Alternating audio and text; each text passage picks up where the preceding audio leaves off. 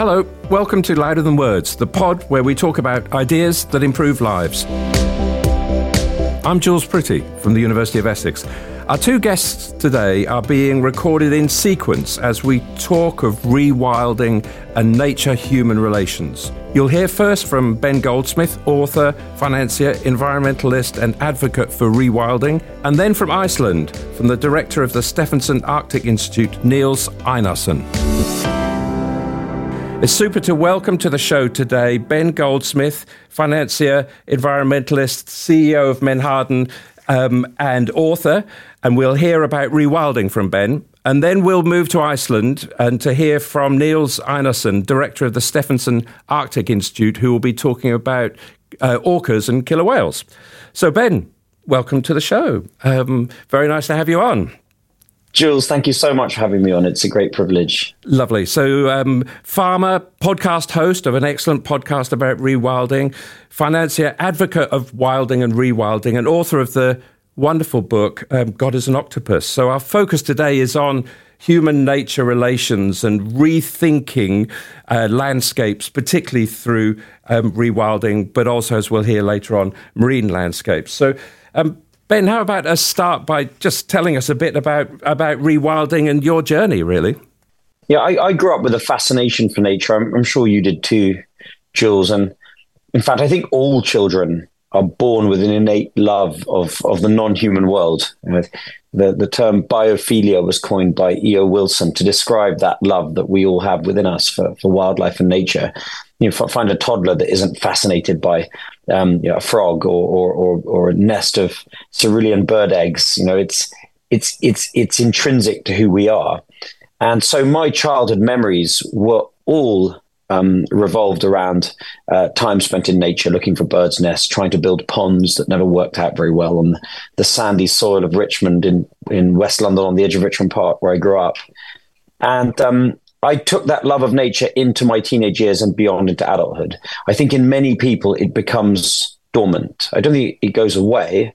I think even the most snazzy car driving kind of urbanite still has a deep love of nature hidden within. They'll pay twice for an apartment, for example, that overlooks a park. You know, they'll rush for a kind of seafront view hotel room in their holidays, and you see the parks and the cities are full of people. We yearn for time spent in nature, even if we don't fully know it.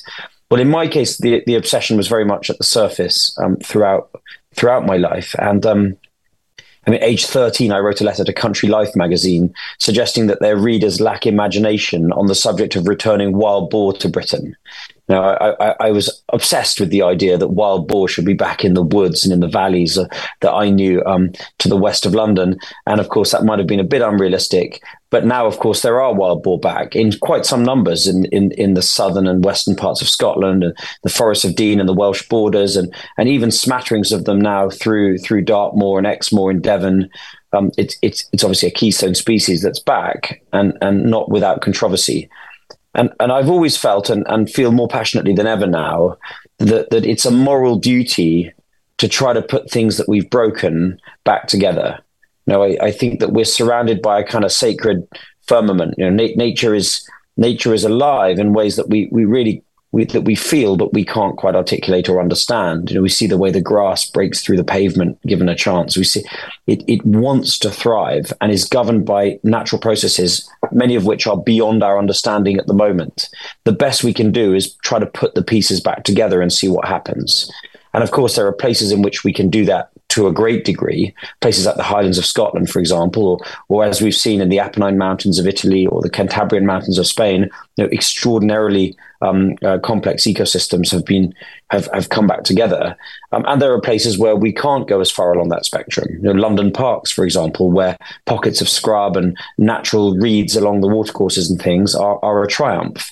And I think what we want to try and be doing is pushing all ecosystems along that spectrum as far as is practical and reasonable. And this is what I spend my life working on. So I have a number of hats, but really they're all one thing. I'm interested in that. I like what you're saying about the kind of moral reason for this. I mean, we need to intervene because there's been a long period of of deplenishment, of taking away what was there before. And so we're starting, in a sense, kind of below zero. We've got to kind of bring things back up again. So I'm interested in this idea of abundance, which you've kind of hinted at there, that it's not just about numbers of species, but it is about dramatic and fast transformations in all kinds of landscapes. So you farm, you've been changing your farm to a kind of rewilding model, but you've also worked on the rewilding of London piece of work, which, as you've just been describing, you've got very different kinds of contexts,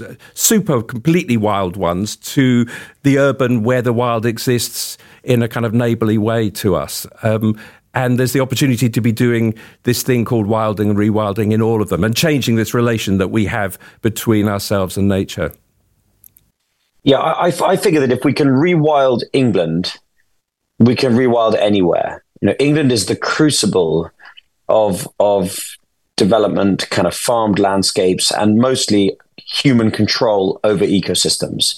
It runs deep in our psyche to control every square inch of the landscape, to the extent that we're pretty well known for our tidy gardens and straight lines and hedges cut to the quick and bright green grass. And you see that vast patchwork quilt stretching out before you if you fly into almost any English airport. I say English because there's a touch more wildness remaining in other parts of the United Kingdom and the wider British Isles. And I think we can scarcely conceive of the abundance that's been lost in the British Isles, and in the world, but particularly here. I mean, I read recently that the number of salmon caught on the River Tweed in Scotland in 1822 was 1,000 times greater than the number of salmon caught on that same river, the Tweed, in 1922. And the number of salmon caught on the River Tweed in 1922 was 1,000 times greater than all the salmon caught in all of the British Isles in 2022. So we're talking a massive depletion of abundance across all kinds of species. The eyewitness accounts of the herring fishery coming into the south coast of England, in the late 1700s, shoals of fish that were 10 miles by 10 miles, kind of harried on all sides by bluefin tuna and different kinds of sharks and dolphins and whales and by seabirds from the air. One writer who had the surname Goldsmith, no relation, said that the herring fishery seemed like a single vast, enormous beast trying to lift itself out of the water. There were so many of them. The eel runs out of the Severn estuary. The idea of so many eels that it was as if there was no water, only eels in the entirety of the Severn estuary. Or the great fens and the broads of Norfolk and East Anglia, and a sky darkening for hours and hours as migrating geese and wildfowl made their way north or south. We've lost an unbelievable abundance, and we can't touch it now. We can't imagine it, because with each passing generation, in a process known as shifting baseline syndrome, we yearn for things to be as vibrant as they were when we were children, without understanding that when we were children, they were already terribly depleted. And thus, with each passing generation, expectations diminish. And so I think what's exciting about some of the rewilding projects that have happened in this country, Knepp in Sussex or Geltsdale in the Pennines or Glenfeshie in Inverness, is how rapidly abundance returns if we just take our foot off the throat of nature and allow it to recover.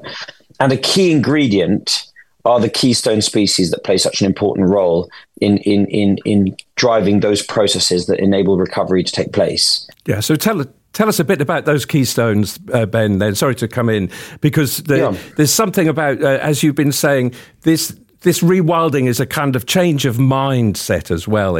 You could say it's a kind of wilding of our minds, because we need to think differently as well as act differently. And in our region, in the east of England, in Essex, the beavers that have been introduced into one location have captured imagination. That people are just super interested in what they've done, how they've changed the landscape. And it's not a unique story, because it's happening in lots of parts of the UK. But that's an example of a keystone species that changes everything. So just push that one a bit. I know you have a kind of bright future for beavers.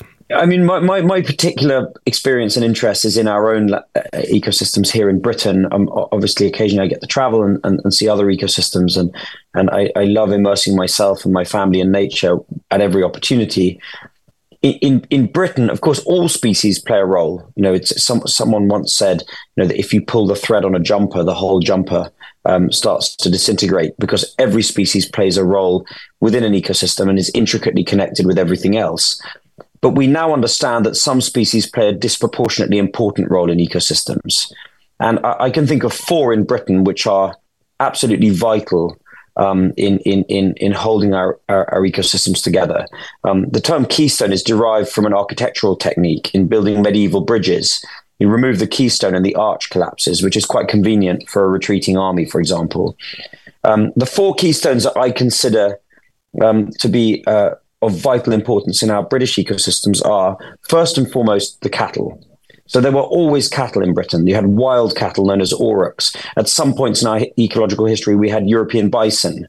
And of course, European bison were very numerous across Western Europe not so long ago. And by their grazing and their browsing and their trampling and their dung, they create complexity. They create these wonderful shape-shifting mosaic semi-open woodlands that are comprised of dynamic scrub, open-grown trees, wildflower-rich grazing lawns. And in the absence of these big, heavy bovines, you tend to get a closed canopy woodland, which is far less rich and abundant in nature than a semi-open one. So the engineering of big wild herbivores is essential. And to a lesser extent, horses and deer and so on also play their part. And this is convenient, of course, because most of our landscapes in Britain are farmed. And we want those farming communities to persist. We want them to thrive. They're the soul and the backbone of rural life. And the beauty of the position that cattle hold as a keystone species is that we can ask those farmers to desist from grazing the hills to nothing with non-native sheep and to switch to a more traditional way of farming with native cattle. And we'll simply witness vibrant wood pastures recover on their farms, and we can reward them as taxpayers for doing that. The second is, in my opinion, the wild boar, or its domestic cousin, the pig, because it rootles and plows and digs the earth and is really nature's gardener. And many plants require the rootling of pigs in order to have bare soil on which to germinate, especially the ephemeral wildflowers, the poppies and the scarlet pimpernel and cornflowers and so on. Certain trees, black poplar and European aspen or sallow, have more or less disappeared. The first 2 of those have more or less disappeared from the British landscape with the pigs, which we removed from our landscape 200 or 300 years ago. And the third is the beaver, which you've mentioned. The beaver, I think, may be the most important of all, because water is life. And by damming up the little creeks and streams, beavers create these wonderful ribbon wetlands, which, when you look at them, they look like a string of Japanese rice terraces, these extraordinarily intricate dams which fill with water, and the water sits there all year round. So you're creating connectivity through the landscape as well as habitat for innumerable species, and helping to reduce volatility in the hydrological cycle, reducing flooding and drought. I think beavers are perhaps the most vital of all the keystone species. And finally, the apex predators, which are the wolves and the lynx, to control not just the number of deer, which are out of control in this country and hollowing out our woodlands as a result, but also the behavior of those smaller grazing animals, preventing them from congregating in sensitive spots along the river, for example.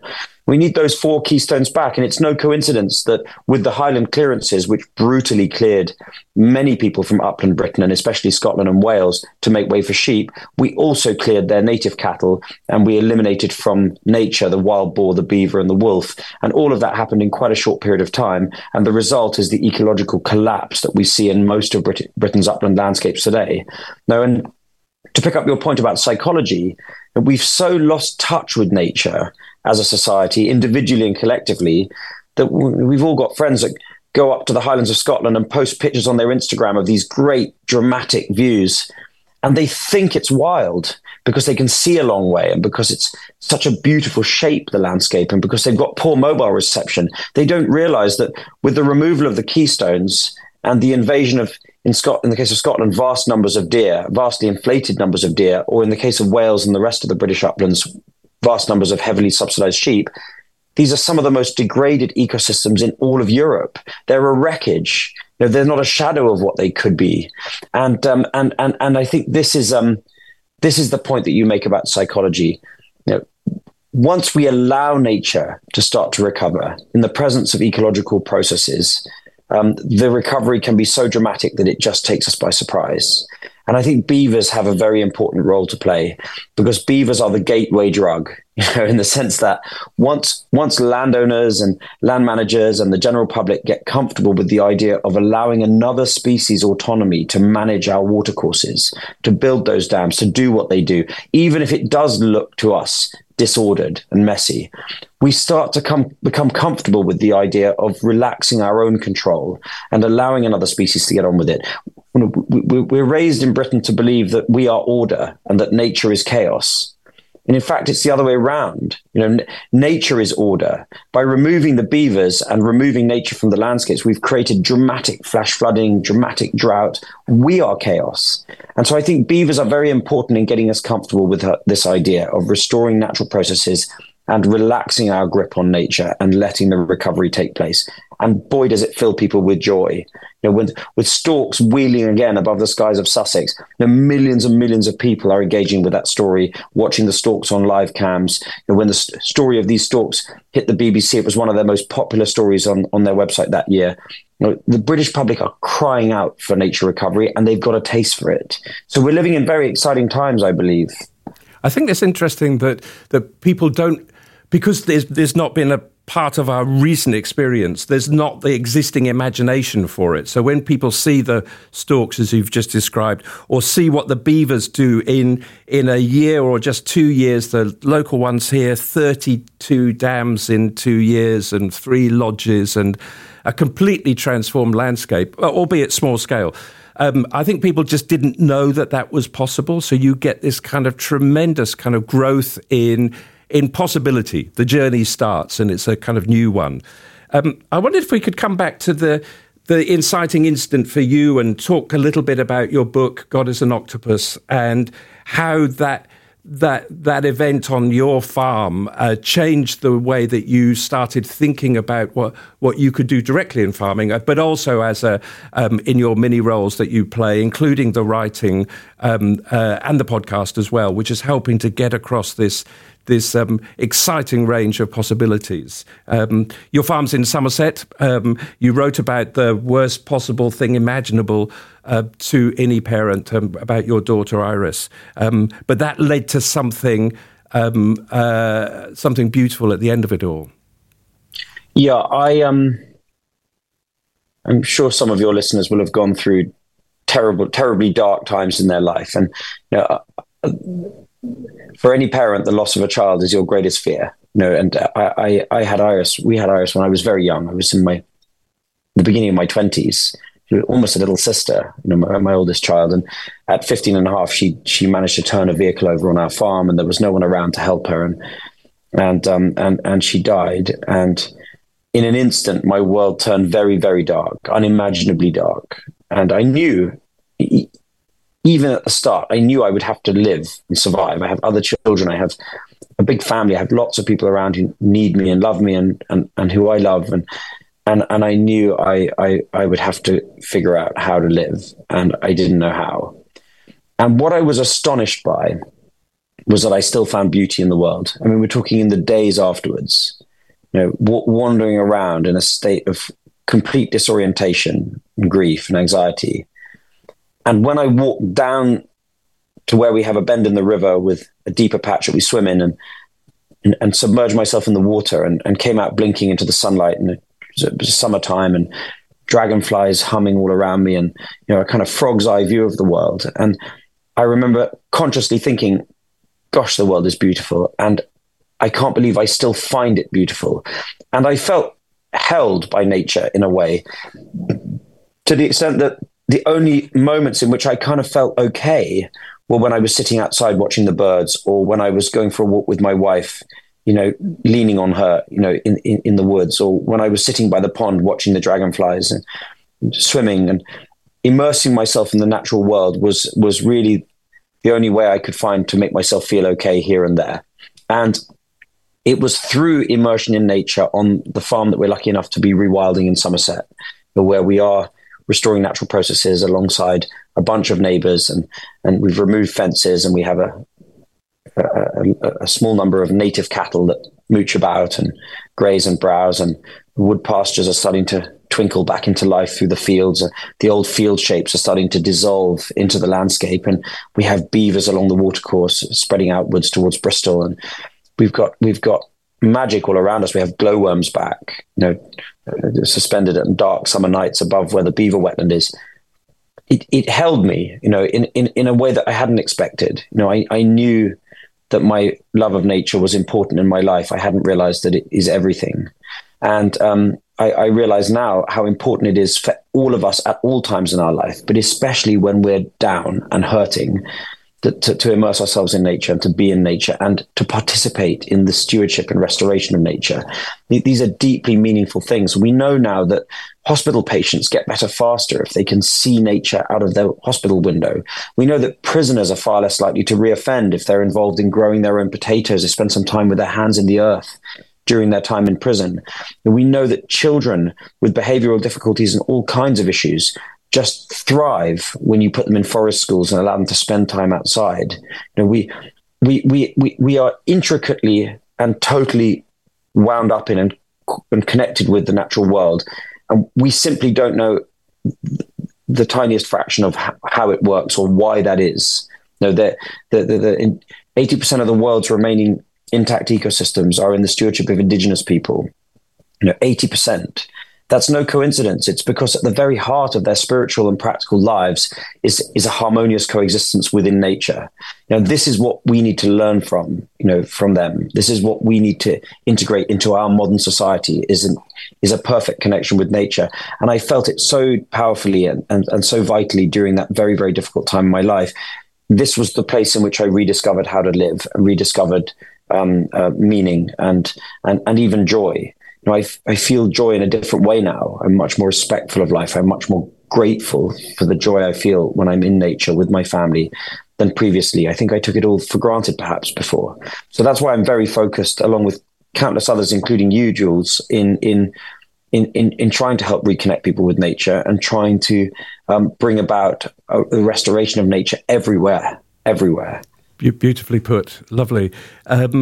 Thank you. And there's something like the way you've brought that out. Could we come to the London Rewilding Task Force? Because I think there's part of the, as you've been saying, part of the narrative about wilding and rewilding is all species, from dragonflies to storks and beavers to predators. But it's not just about Yellowstone and the Carpathians. It is about this, what we might call nearby nature, and the example of our capital city is an exemplar because it shows us if we can do it there, we can do it anywhere. London with 1,600 sites for nature, I think the report said 20% of the area already green.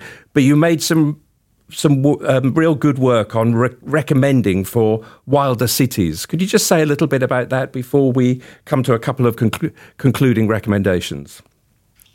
Yeah, there's no reason why we can't have vibrant, abundant nature right in the middle of our most densely populated cities. Now, I've seen extraordinary aggregations of flamingos in Mumbai. I've watched beavers doing their thing at the center of Munich. There are wolves living on the outskirts of Paris and Madrid. London is an incredibly important part of the flyway for migrating birds. Extraordinary species of birds are flying over London every time without us even knowing it. And the Thames estuary is a pretty good wetland. So the idea that I had when I met Sadiq Khan for the first time at the Glasgow conference on climate in 2021 was that we should set up a Rewilding London task force. And I pointed out to him that the lockdowns, which had recently finished, had shown us the iniquity that there is in respect of access to nature. Really, to put it simply, you've got to be rich or rural in today's Britain to have access to nature. And if you're neither of those things, it's often very hard to find nature in which to spend time, even though it is there, or the potential for it is there right on the doorstep of the city. So the idea was that we would create a task force with funding from City Hall that would participate in a kind of bottom-up as well as top-down effort to weave wild nature back through the fabric of our city. So with 6 or 7 significant rewilding projects around the periphery of the city, places like Hainault Forest and Colne Chase and Dagenham marshes and so on, and to connect those up with corridors of nature along road verges, railway lines, canals, terraced gardens. Hedgehog highways, for example, allow hedgehogs to move along suburban and urban terraced gardens. And then interventions in the actual built fabric of the city. For example, there's 650 hectares of flat roofs in London. If you fly into London City Airport, you'll see them. Well, if you scatter rubble, they call them rubble roofs, with a little bit of topsoil and some wild grass and wildflower seed, you create these self-sustaining meadows, which are wonderful habitat for such species as black redstarts and butterflies and so on, and you can create these kind of meadows in the air. And then if you walk in any of London's parks now, since we started the task force, you'll find loads of pockets of scrub and new rewilded watersides along the watercourses and so on. Even really manicured parks like Regent's Park now are starting to become wilder and wilder. And in Wandsworth, you'll see the Wandle, the old stream, has been raised to the surface. Previously, it had been in a culvert beneath the earth, and now it's a naturally meandering stream crossing Wandsworth Common. So bringing streams to the surface. There's loads that can be done. And what about species reintroductions? Why not white storks nesting on St. Paul's Cathedral again? White-tailed eagles in the Thames estuary? Beavers, there's masses of beaver habitat in London. And the mayor himself released beavers in Enfield into a very large fenced enclosure, but they'll have no trouble finding their way out of that fence in due course, as we've seen in Cornwall, Devon, Somerset, Wiltshire, and so on. The beavers spreading back through Britain. Why not beavers in the city? In Coriolanus and Shakespeare's play, London was known as a city of kites. There were so many red kites. Well, why not now? We want screaming swifts and kites throughout the city. There's so much we can do, and there's so much citizen science and citizen participation that we can bring about. Getting kids out of schools, get them hauling old shopping trolleys out of the watercourses and planting stuff and releasing stuff and monitoring stuff. And I think this has got to be way up the political agenda. I think this societal reconnection with nature in the very center of our cities and out throughout all of our landscapes has to be a really, really high priority, I think. I feel like the public are going to make that happen, because you just can't get away from it now. In every newspaper, all over social media, in school classrooms, people are clamoring for this. I think politicians are perhaps behind the curve once again, but it's unstoppable. Just like renewable energy was unstoppable 15 years ago, solar is now the cheapest source of power the world has ever known. It's a mainstream asset class for investors. It's the mainstay of power generation across great swathes of the world. Who'd have thought? Well, I think that rewilding nature and reinserting human civilization back frictionlessly into the miracle of nature, I think, is going to be the big thing that happens in the next decade or two. And I think everyone needs to participate in that. Beautifully put. Well, those are two lovely recommendations about citizen engagement and about policy taking this seriously. But as you've done so well, it's also about storytelling. It's about inspiration. It's about all of us playing a role in changing these relations. Ben Goldsmith, author of God is an Octopus and host of the lovely podcast on Rewilding. Very many thanks indeed. Thank you, Jules, for having me on. I'm such a fan of yours. I feel very honoured to spend this time with you. So welcome to part 2 of the show today. This is a conversation with Níels Einarsson from the Stefansson Arctic Institute in Akureyri in northern Iceland. So Níels, welcome to the show. We've been hearing about rewilding from Ben in the first half, and your expertise is in fishing management and policy, in marine mammals, in the Arctic in general.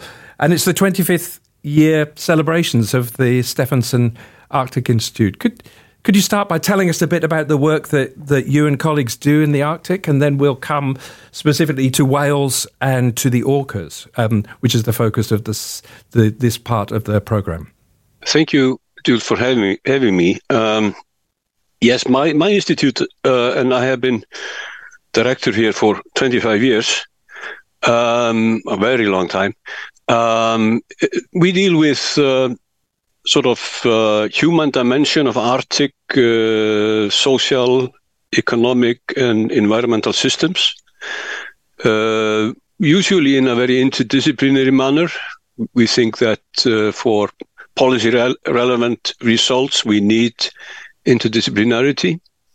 So we've been working on projects having to do with political political economy of agricultural systems, fisheries governance, and impacts on coastal communities, human development issues in the Arctic. We've led international projects looking at basically how people are doing in the Arctic. We've done 2 of these, which also have been adopted by the United Nations Development Program. So it's a fairly broad.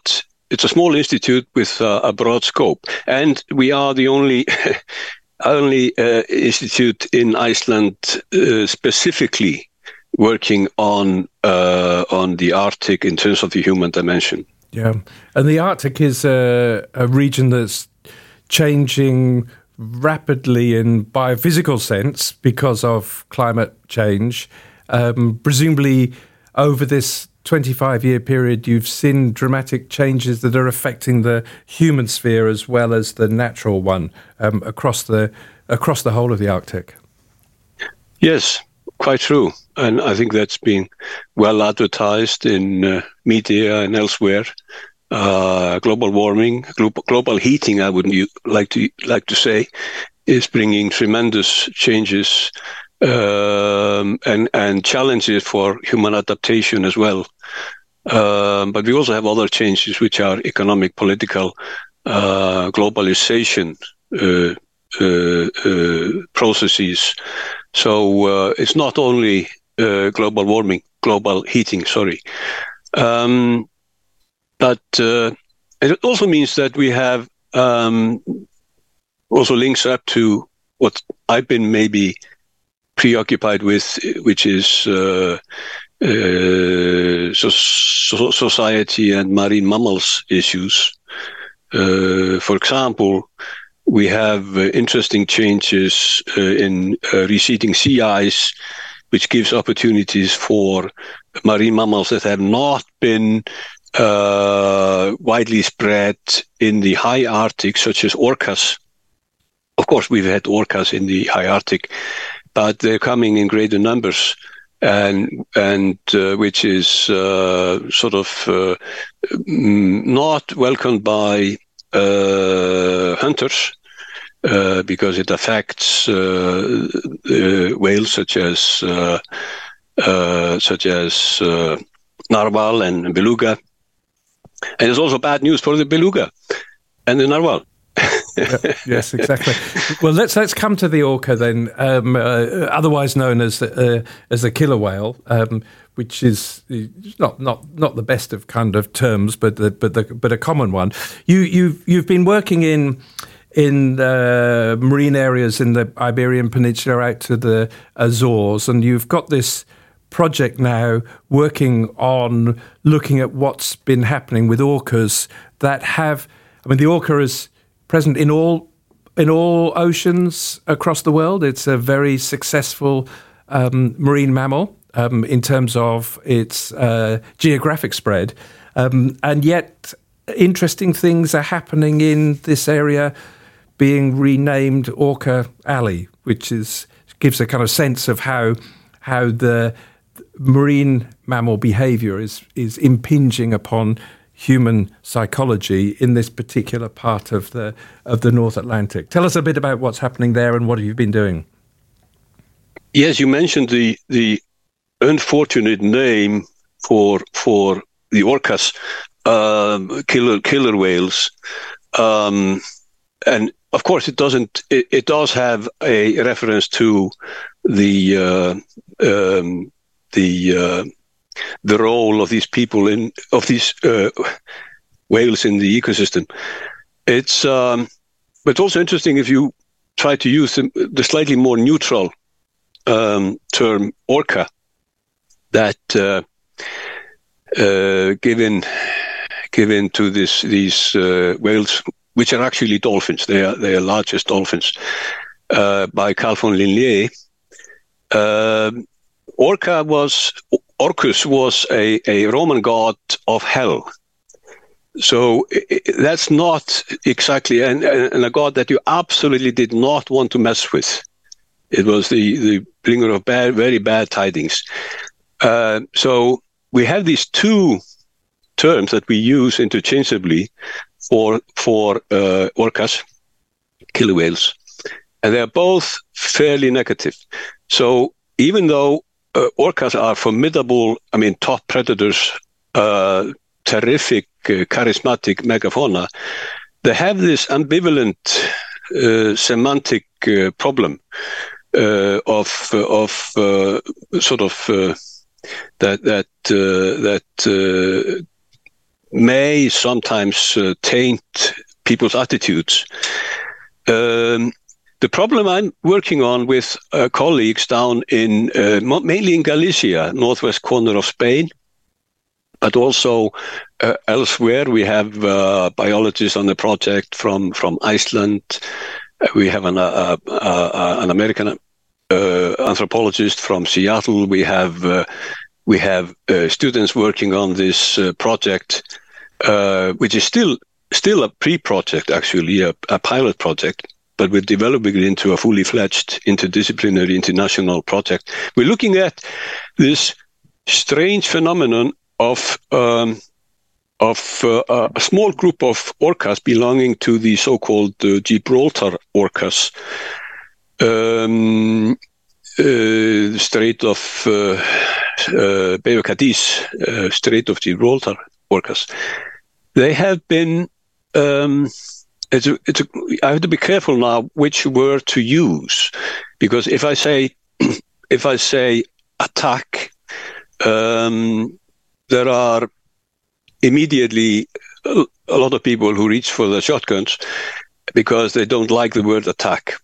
They want to use other words such as play or interact. In fact, many biologists want to use the term interact, that these are interactions, but that's also problematic because it's a pretty unilateral interaction. The sailors don't see it that way.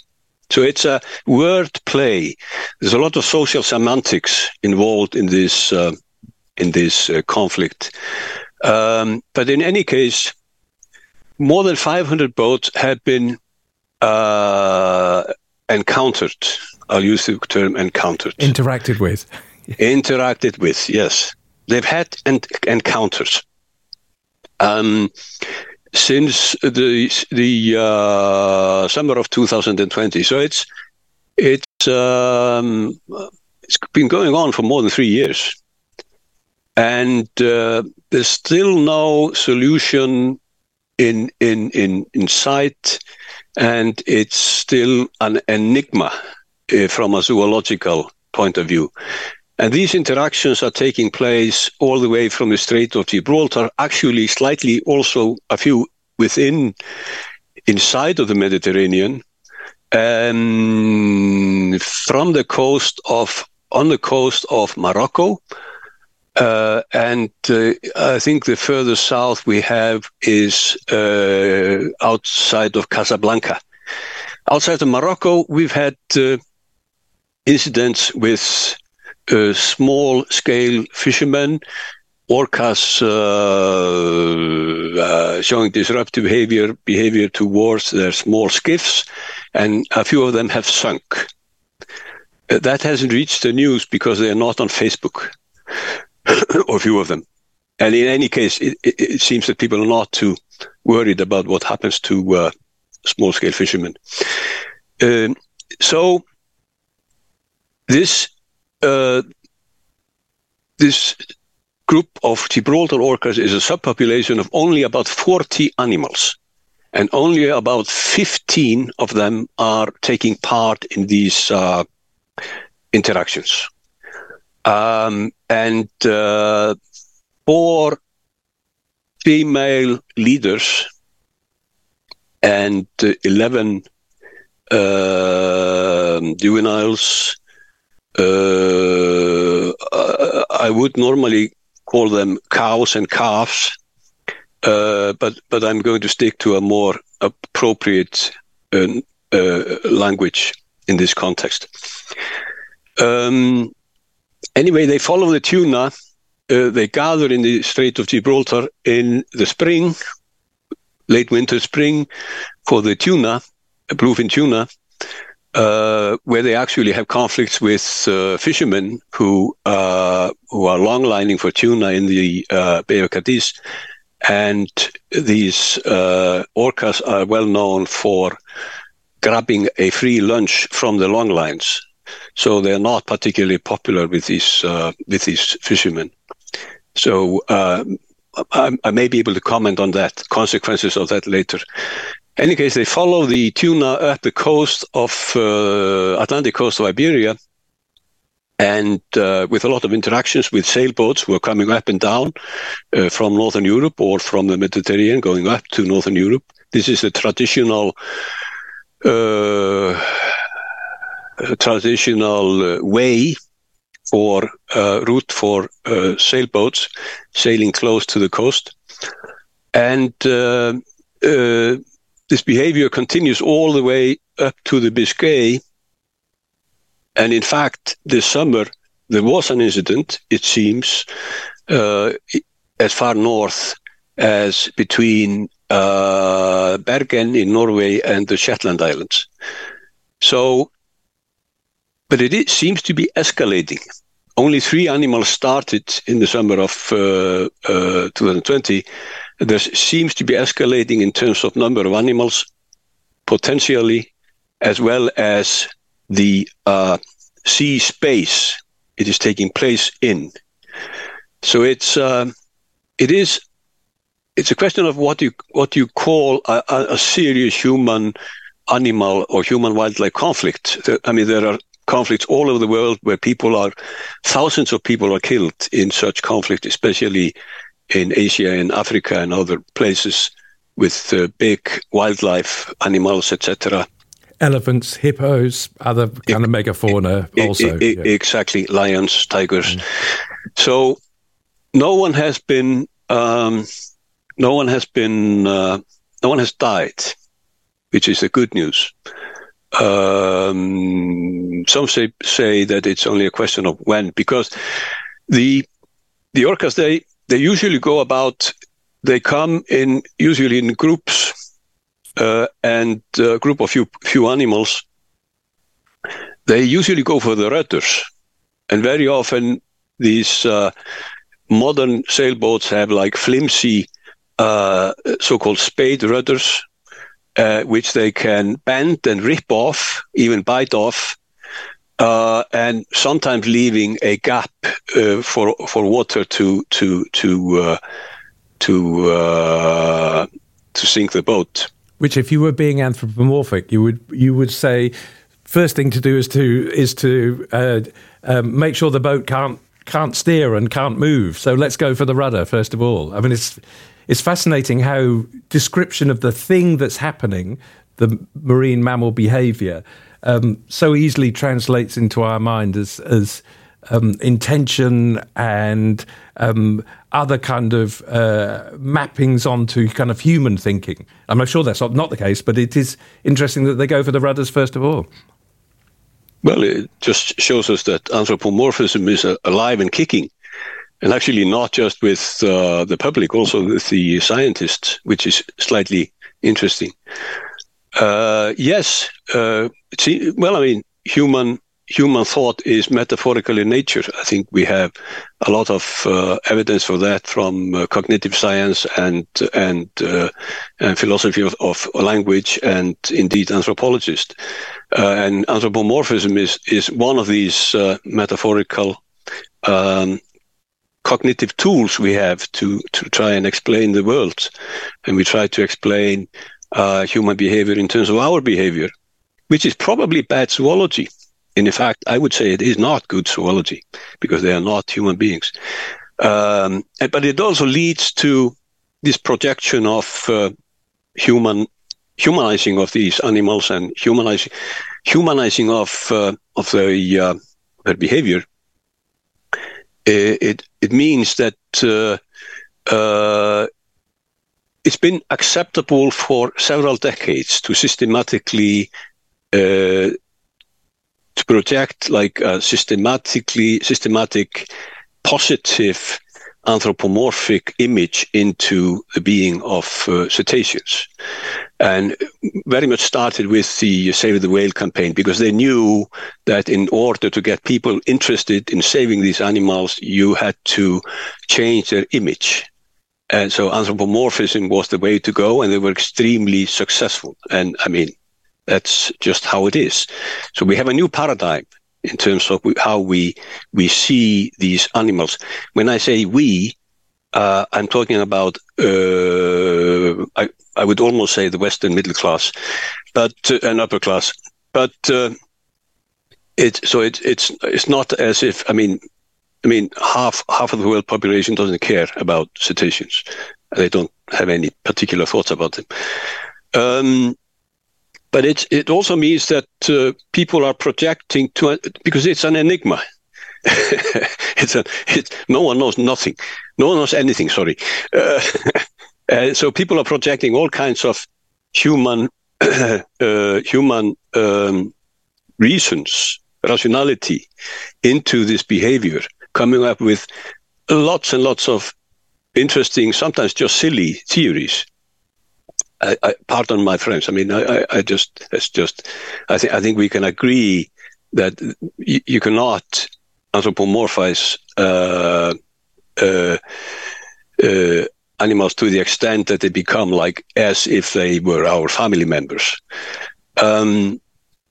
So people are talking about revenge. People are talking about taking over the oceans, fighting the humans for these marine spaces that are theirs rightfully, etc. And there's a long list. And but the problem with anthropomorphizing animals is that you can make them good people, but they can also become bad people. And that is also partly what is happening in this with these badly behaving orcas, that some people are projecting evil motives, that they have become evil, basically reference to their name as orcas or killer whales. And so we have there's a flip coin of the anthropomorphism. It doesn't always work in the favor of these animals, and there's a challenge, because we are interested obviously in the safety and security of the sailors, but also in the conservation of these animals and their welfare, and it goes hand in hand, basically. Yes.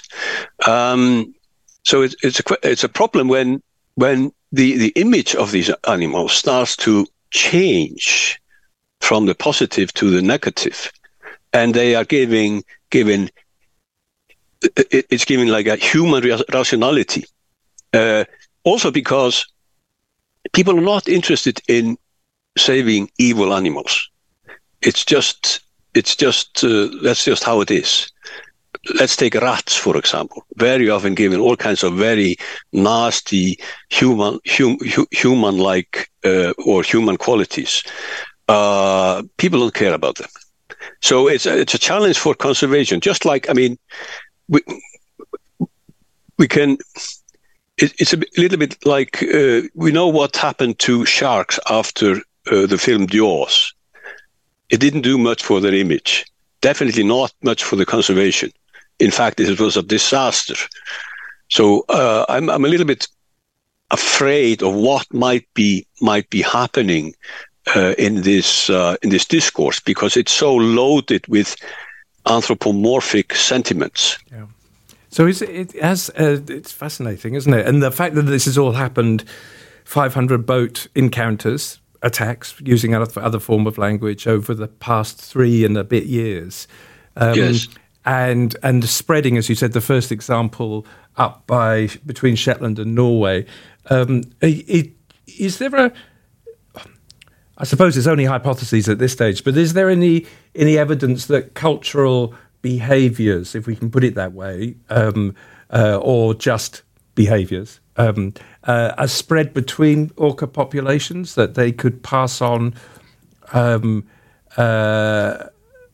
kind of examples of how to hunt or how best to capture seals on an ice floe, or whatever the context, how best to hunt a young humpback, that they could pass on behaviours to other populations? Or is it just this is all part of the story space that emerges around the orca that you've been describing, which at one level is simply fascinating and interesting, and you can see why people would speculate. But as you rightly also said, there are conservation consequences as well, which may take us into a different kind of sphere about intervention. What should we do or should we not do? Well, I'm one of the reasons I worry about the prevalent anthropomorphism, humanizing of these people's. Sorry, it was That's a good error. Slip. These whales' behavior is that. Well, to me, talking about obviously these animals do have socially transmitted learned behavior, and as far as I know, lots of other animals also do have that, common among primates. When you start to talk about culture, very vaguely defined among animal populations, to me, as an anthropologist, because obviously culture is our bread and butter, and pretty much not unique to animals, but very much what defines us as a species.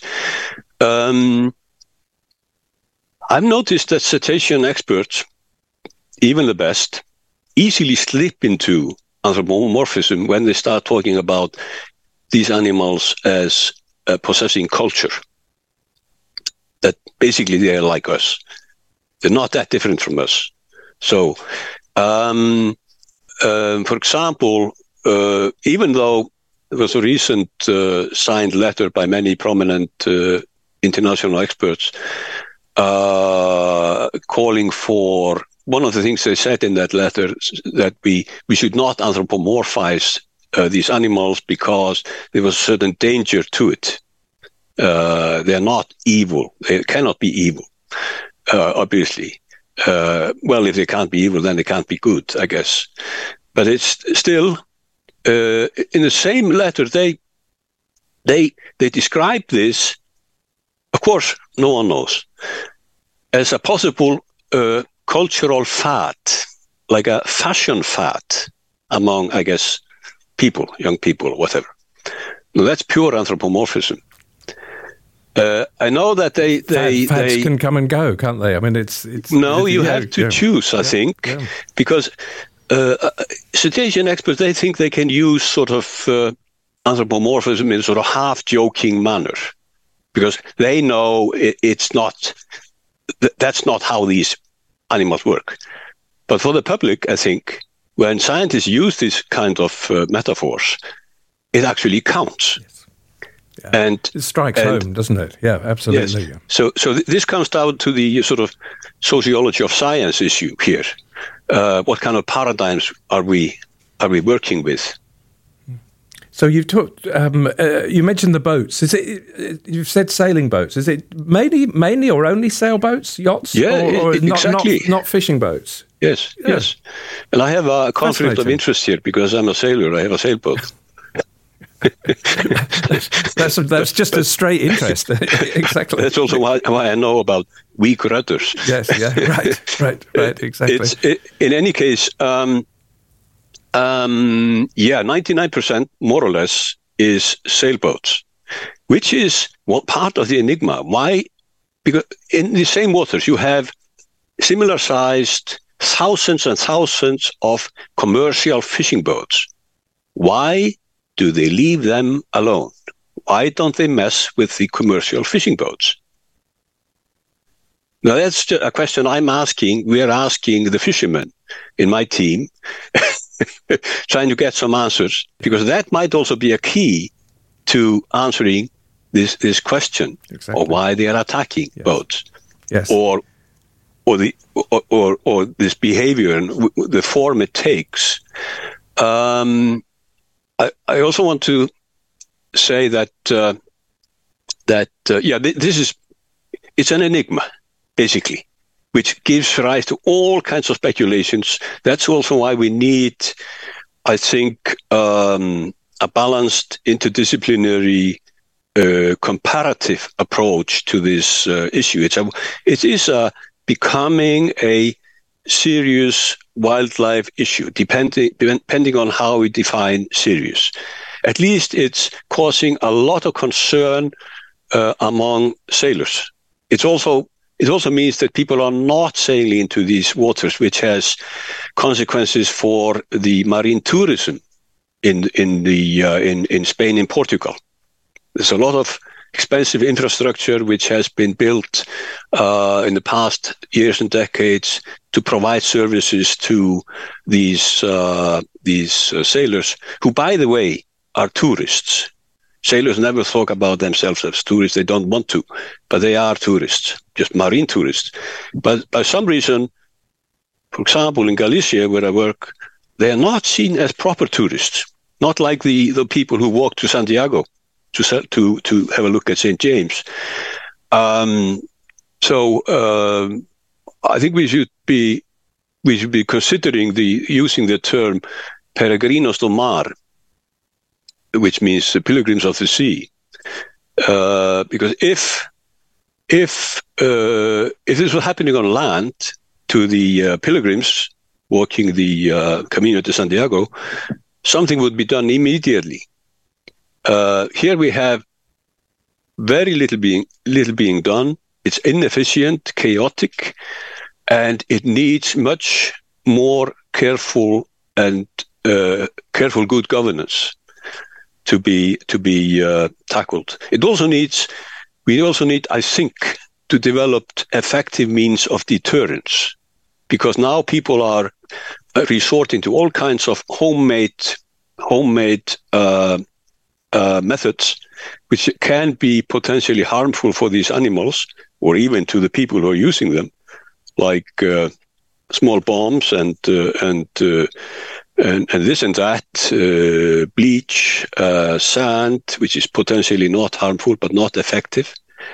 I think we need, and it's possible to design these. We have biologists on board of our project who say it would be relatively simple to design acoustic devices that could produce annoying sounds, which would mean that the orcas would probably leave these boats alone. It's been designed for other whales. It needs to be designed specifically for species, but it's possible. But very little is happening. Although there is a great need. Well, fascinating. Thank you, Níels. I mean, we've seen a context of in our lifetimes, in the lifetimes of many people, whales in general, going from being hunted mammals to being valued as wildlife to look at. There's a big whale watching industry, if we can put it that way. Certainly tourism aspect in Iceland, very successful. Hundreds of thousands of people paying to travel on boats. I've done it myself, to travel on boats to look at whales. And that's a dramatic change in the relations between humans and whales. And now we have a wrinkle occurring in plain view. As you've said, these sorts of changes may well have been happening out of plain view in other places, but it's something that is fascinating and intriguing, and as you say, an enigma. And let's hope we learn more about why and what to do about it in future years. I absolutely agree. Níels Einarsson from the Stefansson Arctic Institute in Akureyri in Northern Iceland, thank you very much indeed for coming on. Thank you. That was Louder Than Words, If you enjoyed this episode, please subscribe to the podcast. Have a look at the website for more information, and do rate the pod if you can.